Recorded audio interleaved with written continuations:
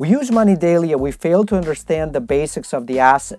To refuse to inform yourself is to subscribe to financial tyranny perpetrated not by banks, corporations, government, or technology, but by those of us who use it yet fail to understand it. It is then that we agree to the terms and unknowingly turn our assets into liabilities, allowing our possessions to possess us. But it is time to change. Welcome to Money Geeks.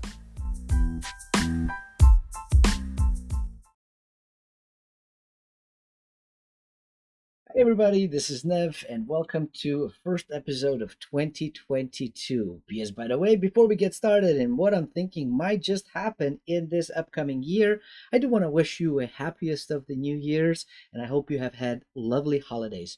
Now 2021 was absolutely insane, wasn't it? Yes, all kinds of cool things happen, all kinds of creepy things happen. And what can we expect in 2022? Well, I am thinking the same of the old, with a new twist, of course. Now, we're seeing some of the crazy laws being proposed, and I am expecting that we're going to be experiencing some of additional crazy laws that are going to be coming our way. For example, the whole pay the taxes on the unrealized gains. Yes, that was absolutely crazy. Now, it didn't go anywhere, but it is one of the crazy explorations, and I think there's going to be more of that to come. The second one that we've seen is California has this new crazy bill that basically says that if you're about to sell a property, you have to actually offer it to your tenants first, to the state and to the nonprofits before it goes out into the market. And then if you have a buyer who actually makes you an offer, then you have to take that offer and allow others to counteroffer before you can call it official. That's right. That is absolutely crazy and insane, but that is more of what we can expect to see in 2022. The additional piece that I am thinking of happening is Turkey and the Turkish lira, I think, are going to continue to tank, and they're experiencing ridiculous amount of inflation going their way. And I think we can expect to see even more of that coming in. But Turkey is not the only one that is going to be experiencing that. I believe there's going to be other countries that are going to start popping in. And what has happened with El Salvador adopting Bitcoin as their official currency, I think we might see happen in a few more countries in 2022. CBDCs are not to be left behind, and we're seeing more countries continuing to explore and moving forward doing it. China was the big news in 2020 and into 2021. Now we're seeing some of the other countries that are actually continuously exploring that and looking to roll it out. It could be good, it could be bad. One could argue with all kinds of those things, but one thing is for certain, CBDCs are here to come and here to stay. NFTs were absolutely insane in 2021. Wouldn't you agree? I mean, from CryptoPunks to the apes to the loots to the whatever else you want to call it in, NFTs have absolutely exploded and are selling like hotcakes even today. Now, the prices have started to soften a little bit, but it's still a bit on the crazy side. And of course, vast majority of those projects are not going to last a long term. Unfortunate pieces, we don't know which one is. So investors are going out there and minting and buying whatever they think might take off and then hodling to see which one holds up. Makes sense? Welcome to the wild, wild west of crypto, and that's what we've been seeing. Speaking of crypto, what the hey is up with BTC? Bitcoin has performed really well in 2021. However, we have seen some really crazy things happening in the second part of the year. First part of the year was absolutely crazy, absolutely ballistic. Then we kind of came into the summer, it started to cool down. Then we had that Wyckoff distribution. It went back down, we went back up, hit 69,000 roughly, and now we're about 47,000. And one of the things I'm seeing is potential head and shoulders. That's sort of like Bitcoin giving us all a middle finger and going one direction, down. Now, here's a couple of things to think about. Now, if that is to happen, right, is that we could expect to see Bitcoin, if the head shoulders actually pattern plays out, because it's setting up for one nicely. But if it does end up playing out, we could see Bitcoin actually hit roughly 20,000, maybe 18. Now, I know that sounds crazy. Personally, I don't want Bitcoin to go down on one hand, right? Because I'd like to actually be have my Bitcoin be more valuable. On the other hand, it's kind of nice when the price goes down because if you dollar cost averaging, well, then you can buy more for the same amount of the fiat that you have, which means you can accumulate even more. But one of the crazy things that we've seen is that the volume in Bitcoin has actually started to go down over time. And that's one thing we should not be joking about or kidding, because what that means is that the price movement and action is not as strong as it was earlier. Now, at the beginning of the year, I had predicted that we're going to be between 72,000 and 87,500 in Bitcoin for 2021. I was not correct. I missed it by a few $1,000, but I came pretty darn close in what I thought was going to happen. Not crazy about that, but that is what happened. Ethereum has done absolutely insane gains and started to really gain into momentum, into the pricing, into everything else.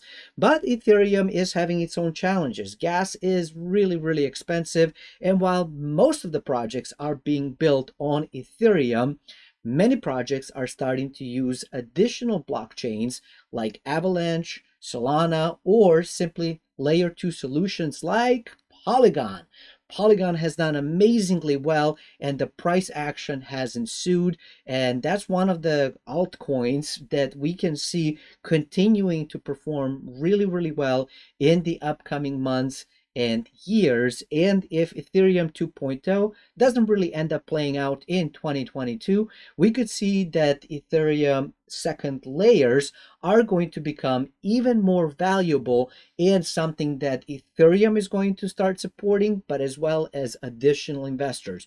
Of course, secondary channels and different blockchains might also be the ones to be utilized. And again, we've mentioned some of the names of those. Polkadot also might do really, really well, but we're not seeing as much movement and as much conversation about it as we're seeing about something like Solana and something like Avalanche. And so we'll see how it all plays out. It's still really early in this whole space, but I do expect that 2022 is going to bring in even more revolutionary things happening, more than just NFTs and DeFi. I think there's going to be some sort of weird new combinations coming in.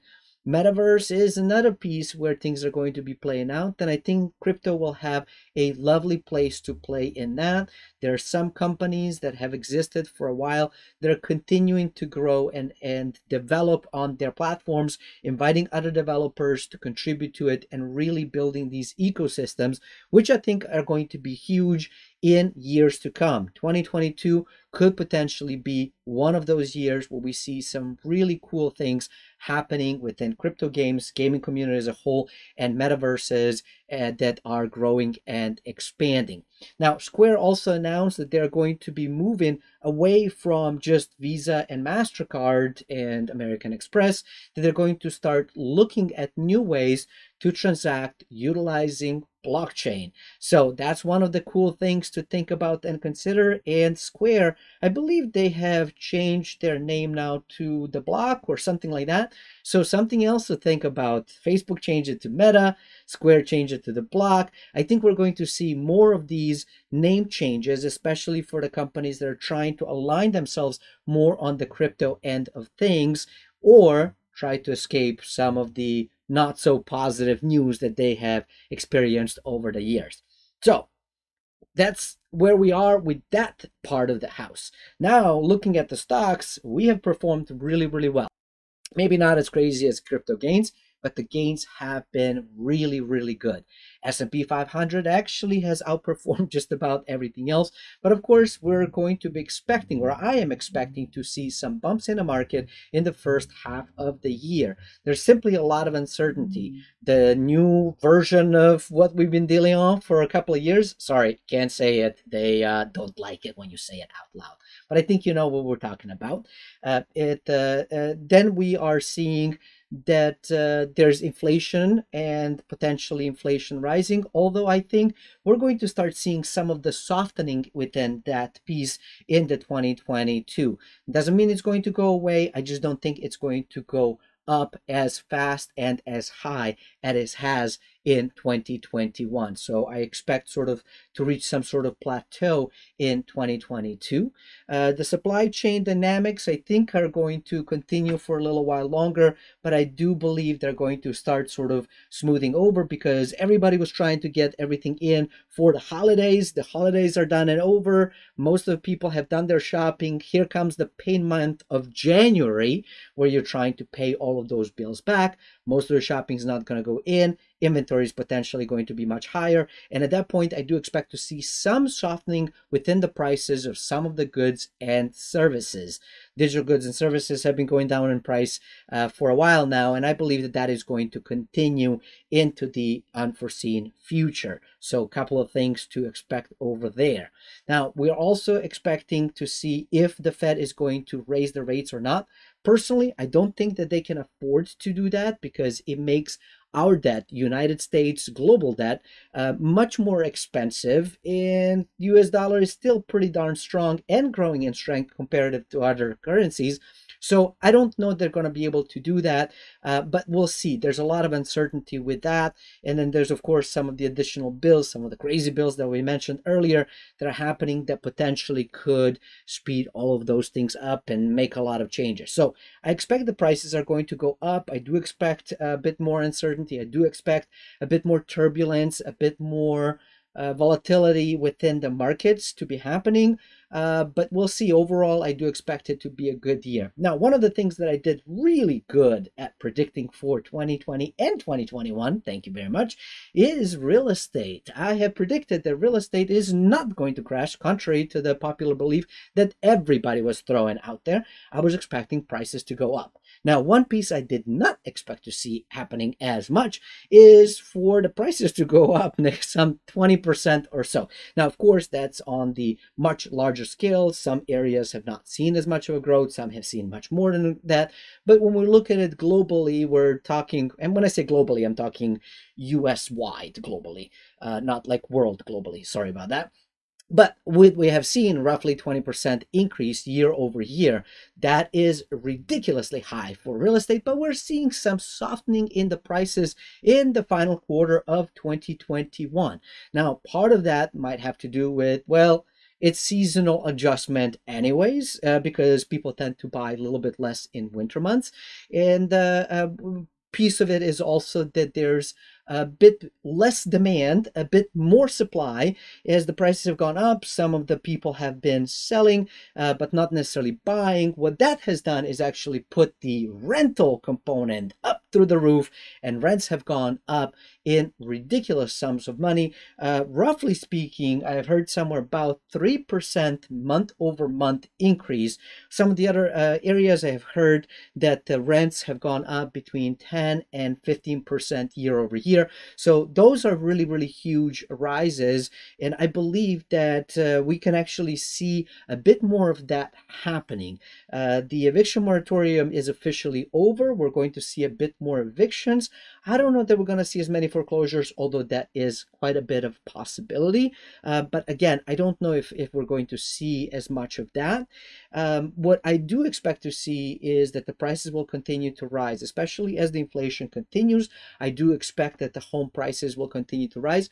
Probably not as high as they have in 2020 and 2021. So I do see some slowing down in the rate of growth when it comes to the real estate. Now, when we talk about the real estate, we have to be very specific of what we're talking about, where we're talking about. I'm speaking globally here. Again, globally meaning the United States, all different property types. But if we break it down into residential commercial sector, I think that there's some challenges within a commercial sector of real estate, specifically office buildings. Those are down and going down. Retail, I could actually see it going down as well in the upcoming year. But when we talk about residential income producing places like apartments and multifamily units, I do expect those to continue to stay steady and potentially go up. We'll see what happens with inflation and with the interest change, because the mortgage and change in mortgage could potentially make real estate less affordable or more affordable, depending on what those rates are. So that's something to be not quite certain about, but that's where I see it going. I do think it's going to be an amazing year if we play well and look forward and pay attention to what's going on. There's going to be a lot of changes, a lot of turmoil, and it could be a year where we see another recession like coming our way. And I think always being prepared for something like that makes sense. However, not acting and not investing because of the fear we might happen also makes us potentially lose on gains that we could have. Prime example for that is after the 2018, I was convinced, absolutely convinced, that we're going to go down, and I did not necessarily sorry, not 2018, 2008, my apologies, 2008. And I was convinced that the market is going to go down, and I didn't invest in it. Now, I was investing in real estate at that time, and that proved to be an amazing investment. So I'm grateful for that. But the market has actually gone up. So now I have learned a lesson of yes, pay attention to it. Yes, look for those things. But no, do not buy it that it's going to go down and crash and use that as a reason why you should not invest. Now, this is not a financial advice, nor your personal advice. It's meant for entertainment and potential education only, to inspire you to look into more things, expand your mind, and look at the ways how you can potentially make even more money. So thanks. Make sure to subscribe, and I will see you in the next episode.